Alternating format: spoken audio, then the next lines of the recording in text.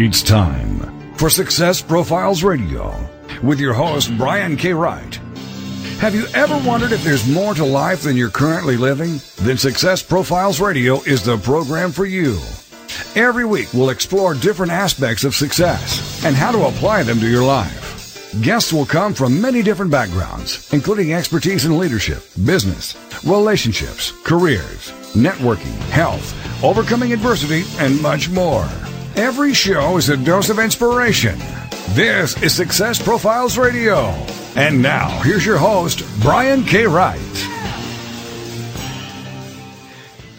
Hello and welcome to Success Profiles Radio. I'm your host, Brian K. Wright, and it is an absolute pleasure to be with you here today. I'm honored that you chose to spend part of your day with me here, and this is going to be an amazing show. I'll be introducing my guest shortly, and I promise we are going to have a lot of fun. I do want to take a minute or two to share some things I've been learning and thinking about lately, and I usually do this every single week. 1 year ago this month, my dad passed away. It was unexpected because he had been healthy his entire life, and I don't recall him ever missing work due to illness. And he and mom have enjoyed retirement, and mom is still with me, thankfully, but missing dad a lot lately. And for the last 12 months, life has been a massive adjustment. For those of you that have lost a parent as well, you know exactly what I'm talking about. I chose to channel that pain eventually into a book called The Greatest Lessons I Learned from My Dad. Writing it was a therapeutic experience, and now I'm working on The Greatest Lessons I Learned from My Mom, and that's due out in April. I want that to come out before Mother's Day. Both of these are collaborative projects that involved other authors sharing their experiences. If you want to participate in a book project like this, please join my Facebook group, Authorpreneur Live. We'll be doing many more projects just like this. And if you have not gotten The Greatest Lessons I Learned from My Dad, it is on Amazon. The Kindle version is available. The paperback version is available. I've had a lot of great feedback. Leave a review. That would be fantastic. But get that. I think you will be very inspired by it. With all that in mind, I want to introduce my guest. His name is Robert Jordan. Let me tell you a little bit about him. He has launched companies and helped other owners and investors build their companies for over 25 years. After founding the first internet coverage magazine in the world, Online Access, and landing on the Inc. 500 list for fastest growing companies, he sold the magazine and began taking on interim CEO gigs. High multiple company sales and IPOs followed. In 2007, he started an online network for interim executives around the world, expanding to 2,300 executives from 45 countries. He then co-founded Interim Execs, helping owners and investors with powerful leadership on demand through Interim Execs Red Team, and that stands for Rapid Executive Deployment. He's the author of the book, How They Did It, $1 Billion Insights from the Heart of America, and his new book is called Right Leader, Right Time, which comes out in just a few weeks. We have a lot to talk about. We have a lot to unwrap during our show today. So here we are with my very special guest, Robert Jordan. Robert, how are you today? Welcome to the show. I'm doing great, Brian. Thank you so much for having me on your show. I'm honored. Oh, you're very, very welcome. So the first question I like to ask everybody is, did you envision early on that you would be where you are right now? Brian, if I could divert us just for a moment, I'm sorry about the passing of your father. Thank you. I appreciate that. I lost my dad a couple of years ago, and it's tough. It is. It is. And I find that I am a lot more like him now than I ever used to be. And I vowed when I was growing up, I am not going to be like you, but I am. And I'm very, very grateful to have absorbed some of my dad's strong character qualities. And it's been a blessing, but I do miss him. Yes. Yeah. Yeah. Anyway, on to the question. Sorry, what was your first question? How did I get here? Yeah. How did you get here? What was the path like for you? It was quite a path. It in a way feeds into one of the core themes from the book that we have coming out called Right Leader, Right Time, because I think I personify one of the modes very well, which is I'm highly creatively driven. Mm-hmm. So, first, as you said, the first thing I did was I launched a publishing company and a magazine, and I wasn't really sure why. I thought there was a need for it, but I couldn't tell you exactly, why that over, a manufacturing company. Mm-hmm. But it is interesting over the years to see that, in fact, there's more logic to the path than I initially would have thought. And that is a key thing, I think, with leaders who are successful. Mm-hmm. Absolutely. So what was your rock bottom or defining moment in your mind? Which one? when I launched Online Access, I was the ripe old age of 26, and the company went bankrupt after 2 years. Oh. That was the first moment. There's nothing like where you have to lay off a staff and I live in Chicago. The business was started in Chicago. There are federal courts in Chicago. And when you don't have anyone else to do it, there's nothing like having to fill out this paperwork and walking into federal court on your own with a list of assets and liabilities to file, for a company for bankruptcy. That was a defining moment. Wow. So how did you get through that and overcome that? Well, I held a pity party for about a week. Yeah. And then, now understand, this was about 5 years before the commercial internet. There were online services, these things that were called CompuServe, Delphi, Genie. Mm-hmm. There were offerings for corporations. So there was a market for this, but it wasn't yet a consumer market. The World Wide Web had not yet started. So we had revenue that was already in the millions. We had subscribers around the world. The newsstand sales were great. There were advertisers. We just never made enough money. And I was too ignorant and naive to ever raise enough. And so we went bust. But after the pity party, what I realized, not only did I have nothing else to do with my life, but what I realized was we had really put out a good product. And if maybe I tried not having so many assumptions about what I had to do. For example, I had an assumption that because we were a magazine sold around the world, but mostly in the US, I had to have 100,000 rate base, meaning the minimum guarantee for an advertiser. Mm-hmm. Well, we had no competition. So, when I'm sitting there and just thinking to myself, I thought, well, why did it have to be 100,000? No advertiser ever said that to me. Mm-hmm. So when I was successful buying the rights out of bankruptcy court. And when I was getting back in business, I thought, well, forget it. It doesn't have to be 100,000. Why don't we just go 25,000 at the same rate? In other words, let's have a 400% increase in price and see if that works. Right. It did? Yeah. My initial assumption was just wrong. Wow. That's absolutely amazing. So did you eventually sell this company? Yes. I got it back on its feet. When the internet, World Wide Web commercialized, it grew like crazy. As you said, it put me on the Inc. 500 list. And eventually I sold it as an asset to a big publisher in New York. Wow. So for anyone out there that might be looking to sell their company someday, what did you have to do to put yourself in a position to sell it? Because, you think about, I want to sell my company for, let's just say, $100 million. But how do you set yourself up to do that? I don't know what your number was. I just pulled that out of the air. But what do you have to do to put yourself in a position to sell your company? Well, first of all, I would never say that was some great celebration moment. Mm-hmm. I happened to be in something where we created a category. And I thought, oh, gee, this is great. I have no competition. It turned out it wasn't so great because buyers and in publishing, magazine publishing, that means advertisers and newsstand distributors, they had nothing to measure it against. Right. There are no comps. What's that? There are no comps. Yes. And so it was actually harder. The business grew much faster once there was competition. Yeah. But then it became hyper competitive. We all know what happened with the internet bubble. And more than that, it wasn't even the competition. It was so much information was going online. Why did you need to read about it in print? So my claim to fame was I was in a category of one, I owned it. Mm-hmm. It eventually exploded to 12 major competitors, many more better funded than we were. And I think I was probably the only one to actually sell out for any cash, as opposed to the rest of them going under. Wow. So when there are no comparable valuations to look at, how do you effectively assign a dollar value to something that unique? Because that's a very interesting challenge. Well, my later examples were better than that one. In the case in that case there, we were so well known that when major competition came against us, all of the major competitors called us. And that's not usual for most people who have companies that eventually they want to sell. They have to be more proactive. This may sound good, but in a way it wasn't, because these major companies were calling and it was a threat.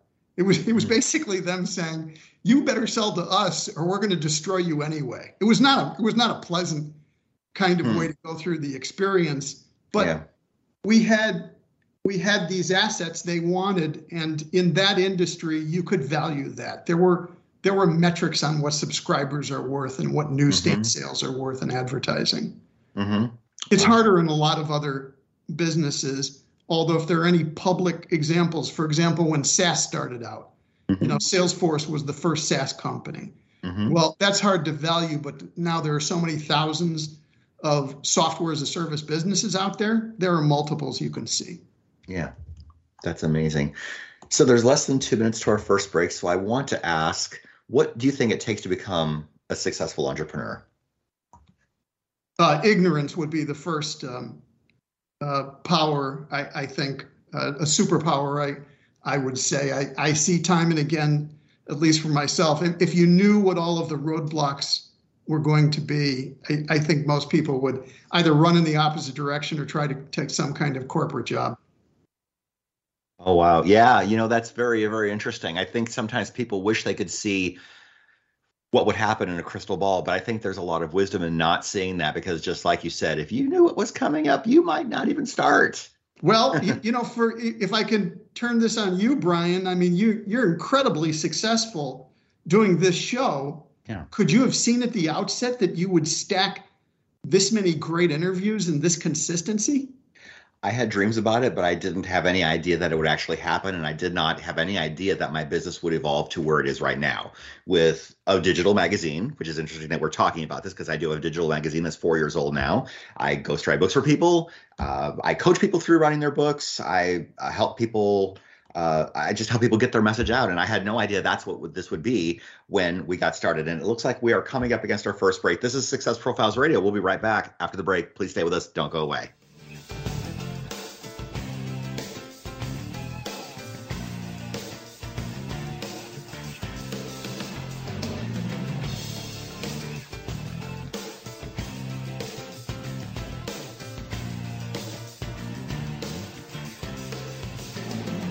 The mission is to motivate and inspire others to discover their unique talents and follow their dreams in life. This is Success Profiles Radio. It's words you never heard. Did you know April is National Frog Month?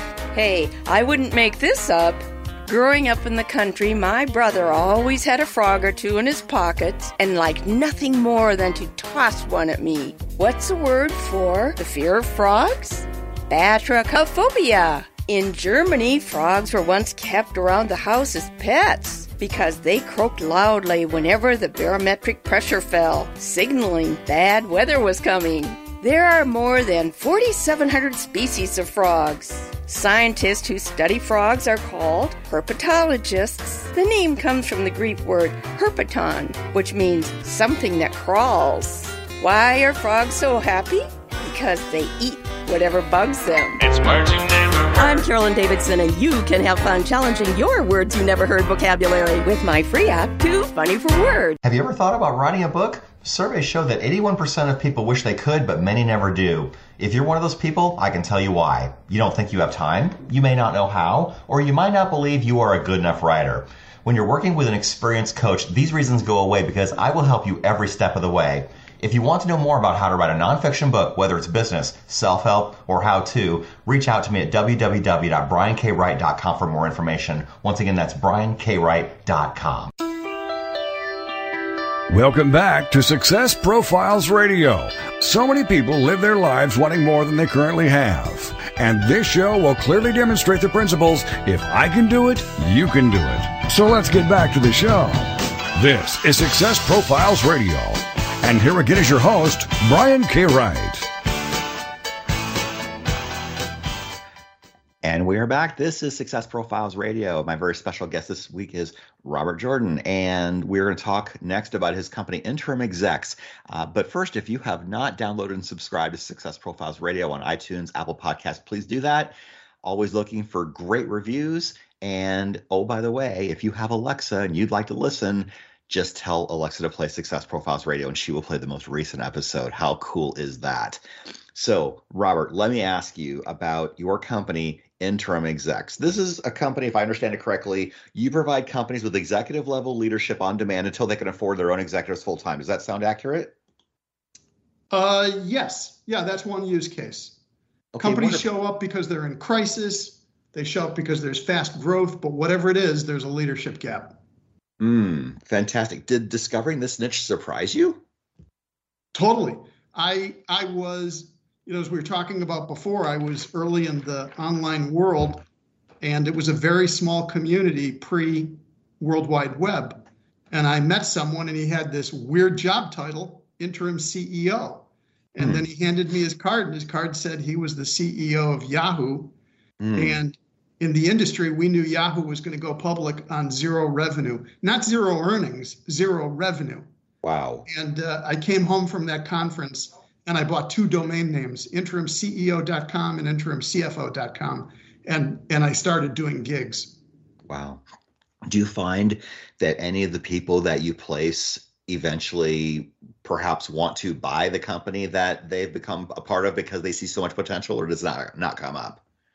That's a great question. It not only happens that someone will fall in love with it and want to buy it, and sometimes they will want to stay permanently. Absolutely happens. That's fantastic. So let me ask you, what do you see as your overarching big mission? To provide accountable leadership to the world. That there's a screaming need for this. It's not even our research. Gallup researches that 90% of leaders are in the wrong role. And we certainly see that a majority of leaders are not all that successful, I'll say. We've been approached by about 7,000 executives over a little more than a decade. And the majority of those people are not firing on all cylinders. That's so interesting. I think when I was working for other people, I remember that the roles where I was the most miserable were roles where I wasn't being given the opportunity to operate in my superpower. I wasn't being able to operate in my zone of genius, and that role either wasn't available or they just weren't interested in that. They just wanted to fill whatever role they had, and they just wanted to hire people to fit that role. And eventually, that's why I decided to just start doing my own thing, because honestly, I didn't necessarily mind following rules, but the older I got, the more I realized that other people's rules are just stupid most of the time. So I just wanted to set up my own boundaries and set up my own business and do what I love to do. And I don't have to say yes to everything. I've learned that, and that's very important. You're bringing up a great point. What successful leaders, like successful people in general, is they reject that which is not for their highest and best use. You use the word superpower. In the book, we talk a lot about highest and best use. And the most successful leaders, they absolutely come to know and embrace what that is. Yeah, no, that is absolutely fantastic. So let me ask you, why do you think some people achieve success and others don't? I mean, we've already talked about people not operating within their zone of genius or not being given that opportunity. What else do you think contributes to that? Well, most leaders attempt to be all things to all people. And whether that comes from a point of view of desperation, or maybe in some cases because they have been so successful, it never ever works. Many leaders don't focus. Many leaders, we call it hiding. They're not held to account. And many leaders fail to collaborate. And that's the recipe for failing. I love that you said they failed to collaborate, because I think there is a Superman syndrome where people think they can just do it themselves. And I think that happens at their peril. I think the most successful people learn to collaborate. They understand that they can't do it themselves because there's only so much of them to go around. 100% true.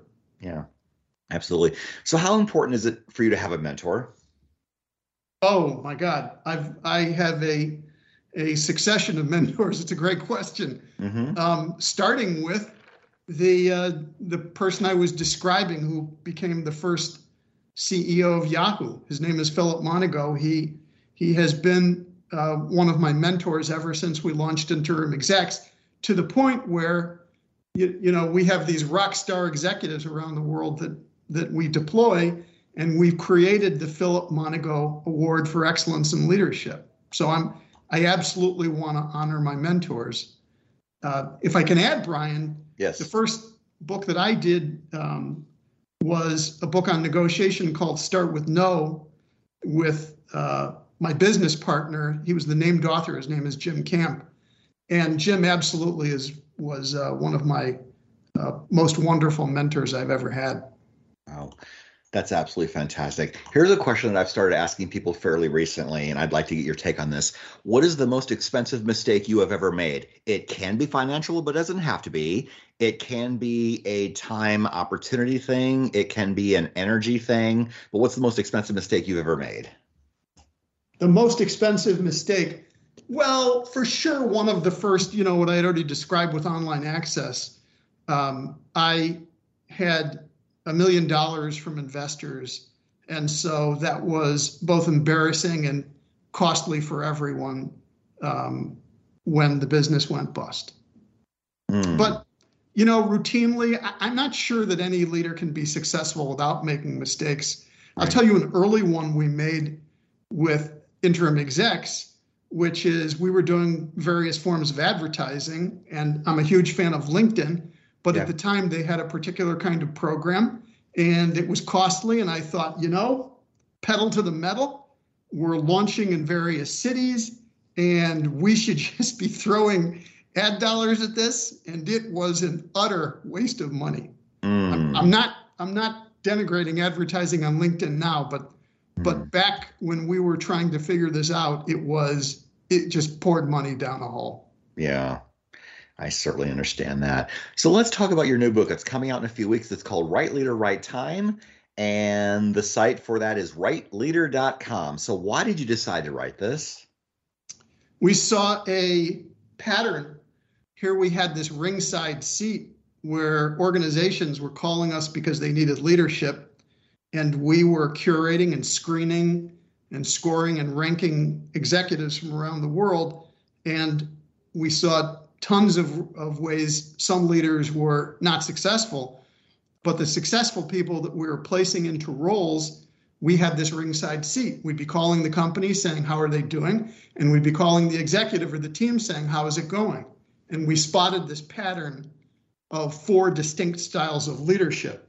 We call them fixers, artists, builders, and strategists, FABs for short. And we realized we need to write about this because we could probably help more leaders and more companies around the world, more than we would be able to help ourselves.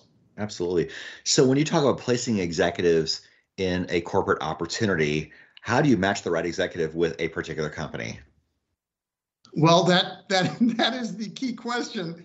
In our case, it's that you take 10 years screening executives and getting massive amounts of data, coming into trusting relationships with this group we call Red Team and Red Team Ready. And we got very good at attracting companies. And so where possible, where appropriate, we would go through this matching process of an organization telling us what they need and then introducing them to somebody and making that contractual relationship. Sure. Do you find that a particular type of leader is the best fit depending on what stage of growth the company is in? Absolutely. Yeah. Yeah, that is one of the key things that you have to do. Ultimately, at the level we're at, where we're dealing with these rock star executives, all of them have great resumes. Everybody has wonderful skills. That doesn't mean you're always going to be successful in our role as matchmaker, because chemistry is what it is. And so we never try to push people into roles, and we never push organizations, would say, oh, this is the person you have to take. We would never do that. Right, exactly. What else would you like to tell us about the book? Well, I hope that it is something which helps leaders to become better at their practice. That's the entire purpose of it. Yeah, absolutely. So is there an assessment that you give to figure out which type of leader they are, or how do you figure out who's a fixer, who's an artist, who's a builder, and who's a strategist?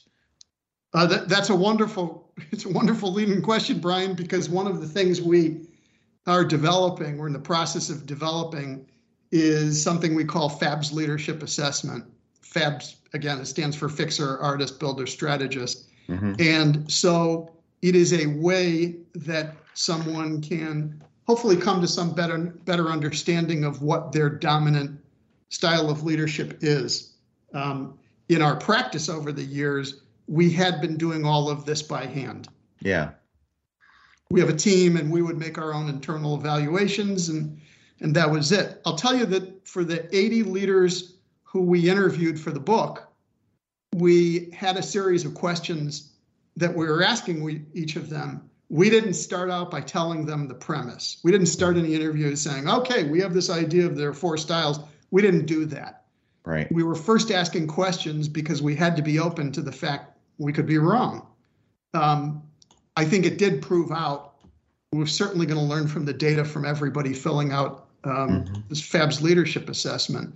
But it's interesting the point at which we were asking, they're all highly successful leaders. And we would say, fixer, artist, builder, strategist. Does that cause any reaction in you? I didn't even want to say to them, what do you think you are? Right. It was not to pigeonhole anyone successful to say, hey, you can't be anything other than one. All great people are combinations. Sure. But there is a dominance. I already know, Brian, for you exactly, well, I think I have an idea for who you are, but if I said to you, fixer, artist, builder, or strategist, what do you think your dominant style is? Ooh, I'm thinking artist. I completely agree with you. Fantastic. And we're coming up against the break. This is Success Profiles Radio. My very special guest is Robert Jordan. The book is Right Leader, Right Time. Go to rightleader.com. You can also go on Amazon. That book will be available in just a few weeks.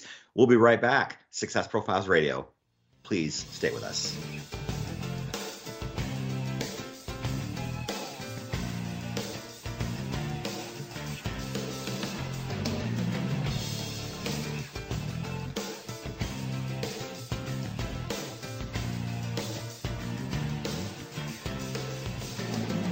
The mission is to motivate and inspire others to discover their unique talents and follow their dreams in life. This is Success Profiles Radio. Have you ever thought about writing a book? Surveys show that 81% of people wish they could, but many never do. If you're one of those people, I can tell you why. You don't think you have time, you may not know how, or you might not believe you are a good enough writer. When you're working with an experienced coach, these reasons go away because I will help you every step of the way. If you want to know more about how to write a nonfiction book, whether it's business, self-help, or how-to, reach out to me at www.briankWright.com for more information. Once again, that's briankWright.com. This is the TogiNet Radio Network, broadcasting quality programming to the world.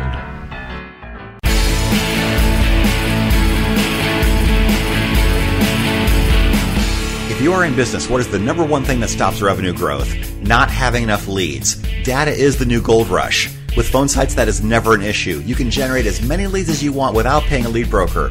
With phone sites, you can build a website or sales funnel from your mobile device in 5 minutes or less without any technical skills or without downloading an app. It's easy and you have nothing to lose. Try it for free for 14 days at phonesites.com/Brian. Once again, that's phonesites.com/Brian.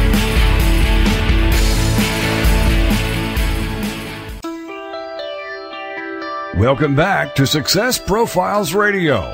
So many people live their lives wanting more than they currently have. And this show will clearly demonstrate the principles, if I can do it, you can do it. So let's get back to the show. This is Success Profiles Radio. And here again is your host, Brian K. Wright. And we're back. My very special guest is Robert Jordan. He is the author of the brand new book, Right Leader, Right Time, which comes out in just a few weeks. You can go to rightleader.com to order the book. And I would be very happy if you did that. So, Robert, let me ask you, we all experience setbacks. Some of us are much better at rebounding after a hardship than others. What are some of the most effective ways that you can rebound from a setback? Well, if I can apply a lens here, Yep. from what we've learned in Right Leader, it's interesting that there are different scenarios based on what your leadership style is. Mm. So, for example, Brian, for you and I'm strong artist type like you.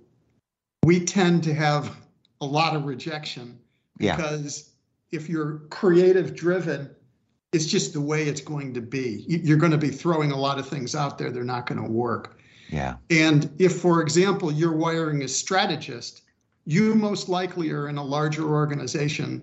You're more likely to be rising through the ranks. You're more likely to be cross-trained. And failing is not looked upon very, very well, as opposed to, for example, in artist mode, and I would put Elon Musk in the same category, Thomas Edison, Steve Jobs. Mm-hmm. The world celebrates failure. Edison, whatever it was, 4,000 tries in a light bulb, 10,000. Yeah. Great. Elon, he can fail every day, and it just adds to the color of his character.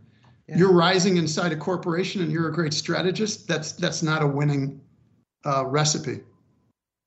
Yeah, no, I can certainly understand and appreciate that for sure. So let me ask you, how do you think like a millionaire or a billionaire? Because you have to learn to think really, really big. So how do you train yourself to think that way?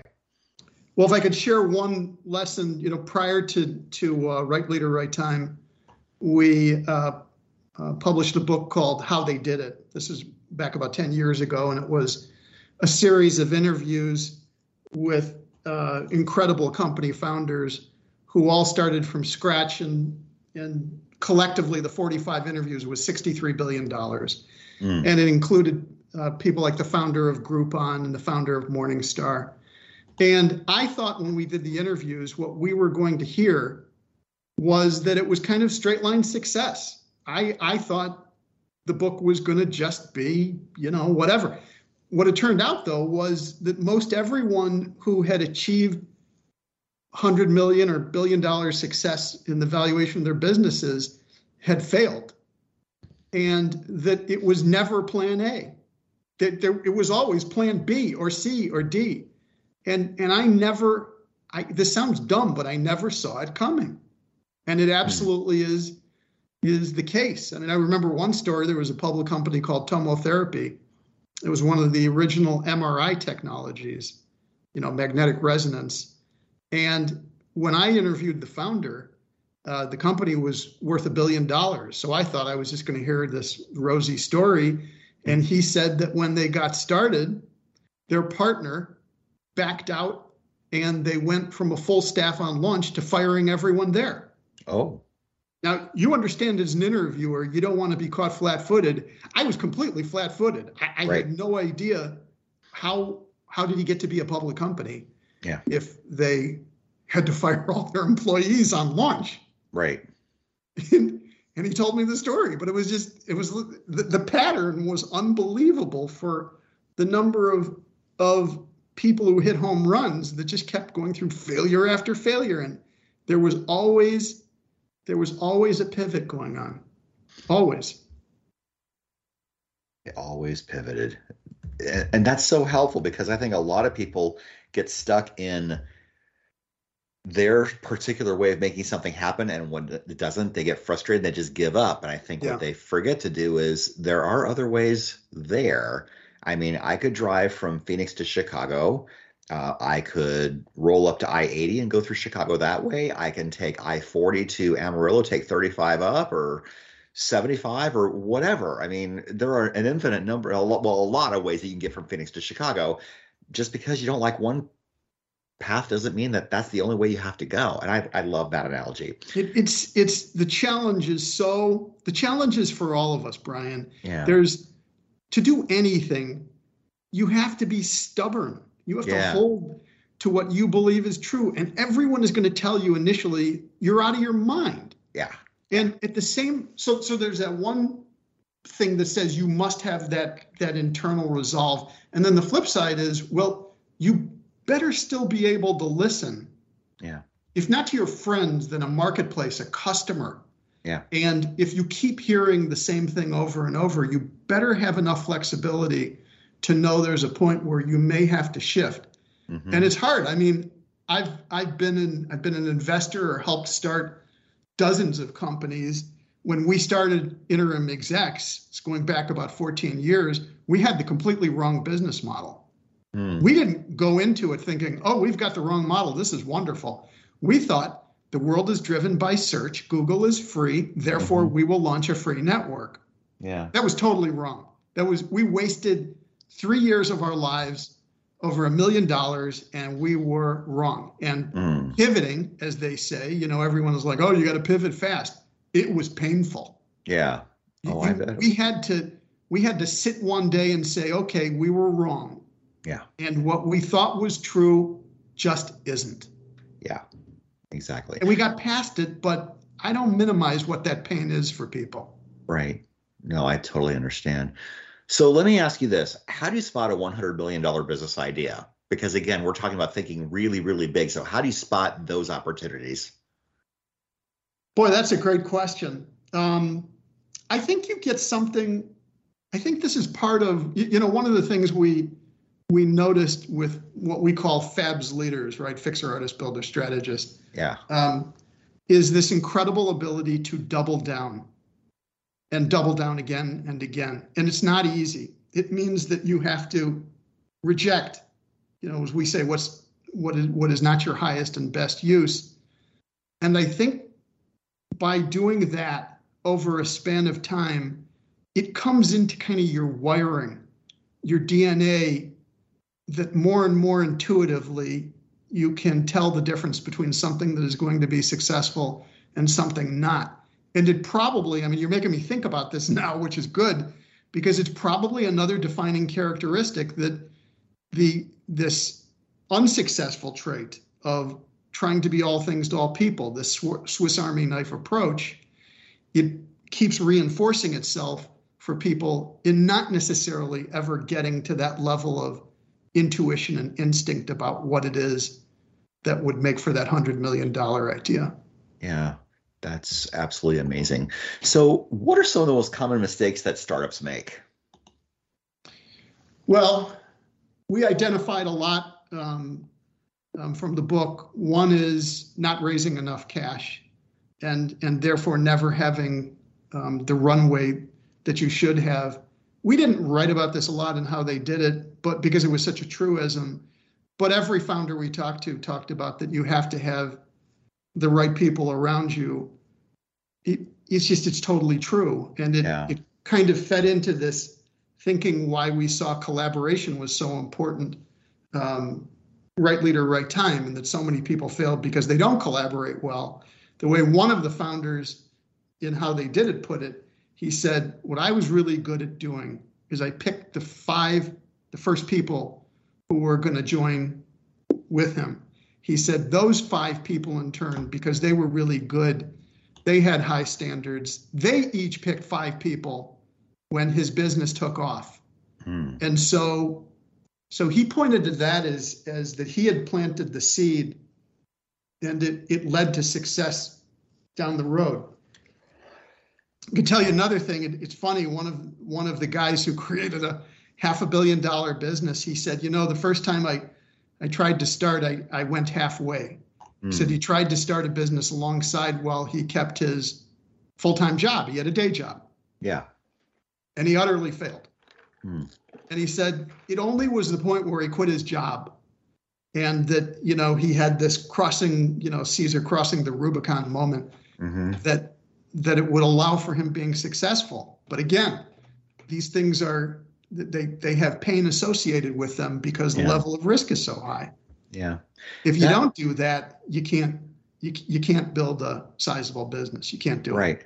And that reminds me of people who go on Shark Tank looking for an investment in their company, and then they find out you're still working a full-time job. Are you going to quit your job? Why are you asking me for money now? It raises red flags, doesn't it? Completely. And this is why, a lot of times you'll hear venture capitalists that if a founder shows up and say they have a parent company and they're, pitching for a spinoff, the venture people don't want to hear that. They want to hear that entrepreneur has completely jumped in and has no safety net. Right. They don't want to know that, it's okay if it doesn't work out, they'll just go back to the day job. Yeah. And an investor doesn't want to hear that, because now what happens to my money if you go back to your day job? I won't get it back. Yeah. Ever. Yeah. That's it's the apocryphal story of Cortez, Spanish invader of Mexico, that, right, he hit the beach and troops go off and he set the ships on fire. Yeah. He said, your way home is your way forward. That's it. You're not going back to the ships. Yep. We've got less than 2 minutes to our final break. Let me ask, what are some commonalities between people who build massively successful companies? I think that they are very good at collaboration. I think all of us who are inspired by great leaders, they almost look like hood ornaments in a way, that, oh my God, look at what this person did on their own. And that's not the case. In a lot of cases, they really do have a sense of partnership internally. I think most great leaders are held to account. Yeah. I don't think they hide. And that's something I think, if you want, we can talk about after the break, because a lot of people hide. They really don't want to be held to account. No, I certainly understand that. We've got less than a minute to the break. What are some of your favorite productivity tips, real quick? Well, I think it's a great question, and you do have to have good habits. I get up at the same time every morning, and to control my craziness, I meditate twice a day. I love that. Do you meditate? I pray, but I don't really meditate. I call that, I think absolutely prayer and meditation are coming out of the same intent. Yeah, they are. And so it's just an opportunity to get centered before your day starts. And so I love that. We are coming up against our final break. I can't believe how quickly this is going. My very special guest this week is Robert Jordan. He's the author of the book, Right Leader, Right Time. It's coming out soon. You can go to rightleader.com to pre-order the book right now. And you can do that while we're on a break if you really want to. And I'd encourage you to do that. We'll come right back. This is Success Profiles Radio. Please stay with us. Don't go away. We will come back shortly.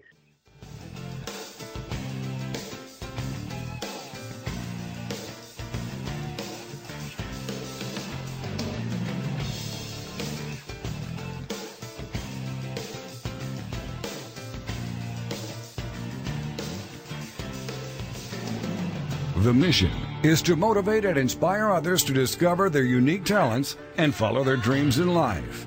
This is Success Profiles Radio.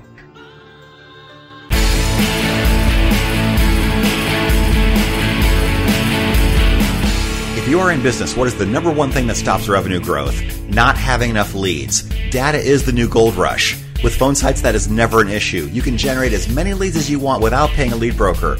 With Phone Sites, you can build a website or sales funnel from your mobile device in 5 minutes or less without any technical skills or without downloading an app. It's easy and you have nothing to lose. Try it for free for 14 days at phonesites.com/Brian. Once again, that's phonesites.com/Brian.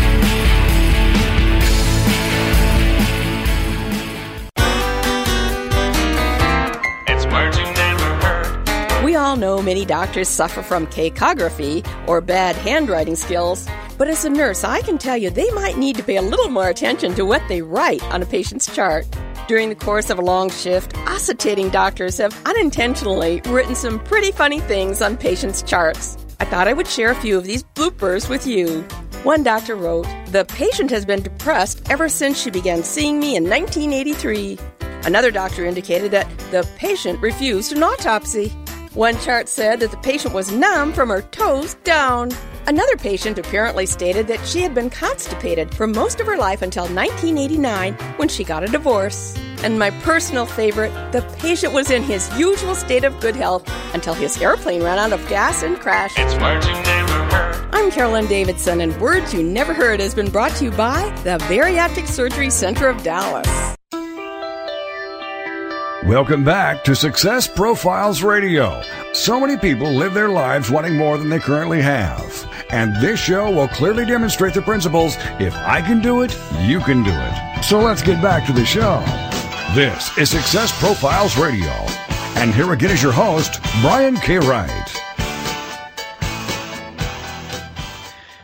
And we are back. This is Success Profiles Radio. My very special guest this week is Robert Jordan. He is the author of the upcoming book, Right Leader, Right Time. You can go to rightleader.com to pre-order the book right now. And if you have not subscribed to Success Profiles Magazine, you can go to successprofilesmagazine.com. The person who's on the cover is usually someone who's been on the show. We curate some of that content and we package it up in a shorter feature article. And I have a lot of contributing people who share their wisdom and their knowledge about a lot of different things. We are working on the February issue right now. I predict we will be done in the next 7 to 10 days. So you can go to successprofilesmagazine.com, pick your subscription option. The first 7 days are only $1. How can you go wrong with that? Do that today.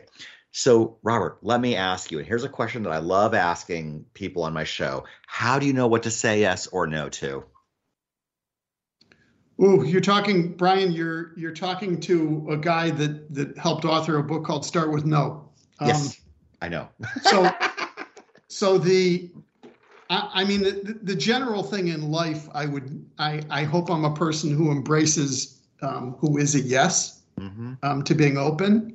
I have found, though, that in my career and what drove us, what we saw so clearly in Right Leader, Right Time was that successful people learn more and more how to reject politely, but how to turn down that which they're not really that great at. When, my partner, Jim Camp, when we were working on Start With No, it was very clear, especially because most Americans tend not to be the greatest negotiators. The title's a little bit pat, but it does stand for something. And, to go back, Brian, to your prior question, one of the big points from that book on negotiation is to have a mission and purpose. And there is that broad sense of having a mission and purpose for your career, for your life, for your career. But most people go into negotiations and they have absolutely no clear sense of what their mission and purpose is in that negotiation for that particular deal or whatever it is. They just go in blind. Mm-hmm. That's fantastic. I love that. I love asking people about their core values because the most successful people I talk to have a very clear list of what their core values are. What are your top core values?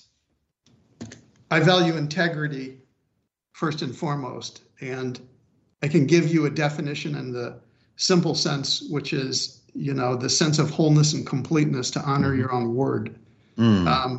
So, the easy, everybody hears that and they're like, yeah, sure, of course. Well, let me give you an example. You and your producer said this show starts, on time, your case, East Coast, 6 p.m. Well, my promise was, and that, we're going to start a little early. My promise is I'm absolutely going to hit that. So, for example, a lot of job applicants these days, they either don't show or they show late. You'll hear all kinds of company owners who are frustrated, right? So it's a small promise. It's a little thing. In a way, you could say it doesn't matter, but it does. If you give your word, you give your promise, you tell your friend you're going to be somewhere at 6 o'clock, be there. That is a small example of integrity, but frankly, I think it's the way we all work together. When you're in a trusting collaboration, it's because there is a sense of integrity between you. Right. I completely agree. So how do you build a powerful network? That's a great question, and in the pre-internet world and pre-LinkedIn, of course, it was a completely analog answer of getting to know people. In a way, Brian, it's more challenging now because the combination of all forms of social media makes it so easy to assemble followers, connections, and are they meaningful? Right. So I personally, network is not nearly as much for me as a word connection, because usually if I'm using the word connection, I'm wondering, is it authentic? Yeah. I don't want to be in relationship for example, in business where it's a quid pro quo, Right. where the other person is only thinking, well, I better be helpful to Bob because then he will certainly help me, or vice Right. versa. I don't think that is an authentic experience of being human. No, it's not. And the definition of giving for me is you are willing to help, love, and serve without expectation of anything in return. And when you start having those expectations, it's gross. Completely. You're 100% right. And it reduces life to a transaction, Mm-hmm. which is meaningless for all of us. I don't care how commercially minded you are. That is it's an empty concept. Mm-hmm. Absolutely. I love that. So gratitude is a very popular topic on this show, mostly because it's one of my favorite topics. And so we talk about this a lot. How important has gratitude been to your journey? It's wonderful you're bringing up the word gratitude. One of our executives, he ran a LinkedIn post at Thanksgiving a couple of years ago. And he just wanted to thank everyone who had helped him on his career journey. Mm-hmm. I thought it was the most wonderful thing I had seen someone write on LinkedIn. Yeah. And I started to do that. I'm embarrassed, but I'll tell you, I'm still not done with the list. Because there were so many people. For example, I mentioned a mentor, Philip Monago, who was the reason that I got into this business and that we were able to start Interim Execs. I'm incredibly grateful to him. I'm grateful to Jim Camp because he taught me how to negotiate. And I think I gave back in friendship as well because he never thought of doing a book. And it took me 2 years to convince him. Yeah. That we should go do a book. We joked about it, that for 2 years he said no to me, which was okay. But I think it is core. I think it is core for all of us if you're going to have an authentic life. Mm-hmm. Absolutely. How important is taking action quickly? Yeah, you're talking, there's a profile called Kolbe, Kolbe, which I love. I don't know if you've heard of it. I have not. Have you heard of it? No. Well, it is a profiling style. It's the instinctive, intuitive way you do work. And like our FABS styles, there are 4 styles. Kolbe is a heavily validated profile. And I am a type that is called quick start. So you're preaching to the converted. If Yes. you're talking about somebody who believes in taking action, my partners might say I can sometimes be a little too fast off the mark, but I'm not a fan of too much study and research and analysis. I think especially for entrepreneurs, and I know you talk to a lot of folks who are company founders and dreaming about that. Yeah. You have to get past all of these could I, should I, and simply try it. And that first point is go talk to someone who could be your customer. Right. That's how you'll figure out if you're onto the right idea is, will someone actually pay you for the product or service that you think is valuable? Right. And I think taking action fast, it's something that I'm learning to do more and more. But as I sit here and think about it, there are times where that window of opportunity is not open for very long. And if you sit on it for too long, the opportunity's gone. Someone else has seized it and done something amazing with it. And you're sitting here thinking, oh, why didn't I? Why didn't I do this? So you can't be stuck inside your own head and be a successful entrepreneur. So let me ask you this. We've got about 4 minutes until the end. Mastering the mental game is absolutely critical. What do you do to do that for yourself? Well, it wasn't a shortcut, but I had to get very good at being rejected. I don't know if that's a function of being more artist leader driven or because I've always been attracted to startups, but there's some point at which you get enough callous. You come to understand that when you're trying something and it doesn't work, it's just an experiment. Look at it like you're a scientist. It was just an experiment that didn't work, as opposed to viewing something as personal rejection. Yeah, fantastic. What has surprised you about entrepreneurship? Well, I think there's a wonderful sense of freedom that comes from being an entrepreneur, but there is the flip side, which is, all of that vast freedom. If you cannot create your own structure, it's just going to be terrifying, or it's too open-ended. I think all of us need to figure out the structure around us, and that gives us a rational approach to whatever we're doing. Great. 2 minutes until the end. The question I like to ask everyone, Robert, who inspires and motivates you? Well, for sure, I've talked about a couple of my mentors, Philip Monago and Jim Camp. Brian, I think you're inspiring. I think what you've done, you are walking the talk. Your consistency in terms of being a champion for entrepreneurship, you're inspiring, man. Thank you. I really appreciate that. So once again, the book is called Right Leader, Right Time. You can go to rightleader.com. Final thoughts. Final thoughts. Well, I love hearing from new people, and we certainly want to hear what people have to say about what we've written. It's funny to come out with a book now. You think you do something and it's written in stone. But at the same point, I think there's the other side, which is being open to everybody's reactions and ideas to make it better. It used to be, Brian, I know you've done a lot of books, and it used to be you come out with it and you feel like you've delivered the 10 commandments and you're done. Mm-hmm. And that's not the way the modern world is, right? No. You come out with a book like this and you're really just at the starting point. Absolutely. I appreciate that. So, Robert, thank you so much for being here. It was great having you here. And I do appreciate all the wisdom that you shared with us today. Thank you so much, Brian. It's been a pleasure. It's been an honor. Absolutely. And once again, you can go to rightleader.com to order Robert Jordan's new book, Right Leader, Right Time. It's coming out in just a few weeks. And thanks to all of you for listening. This has been Success Profiles Radio. Please stay with us next week at Monday at 6 Eastern, where I interview another world-class achiever, learn what they did, what they overcame, and the lessons we can learn along the way. Until then, have a great week, everyone. Be good to yourself. Love yourself, forgive yourself for any bad choices you've made, and move forward. That's what successful people do. That's how winning is done. Take care, everyone. Have a great week.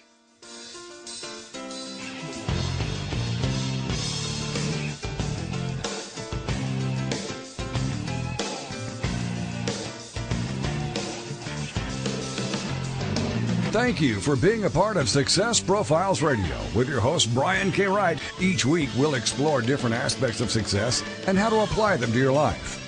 We'll have guests that will come from many different backgrounds, including expertise in leadership, business, relationships, careers, networking, health, overcoming adversity, and much more.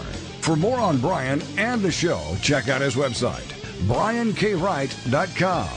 If you've ever wondered if there's more to life than you're currently living, then Success Profiles Radio is the program for you. Join us again next week for more Success Profiles Radio with your host, Brian K. Wright.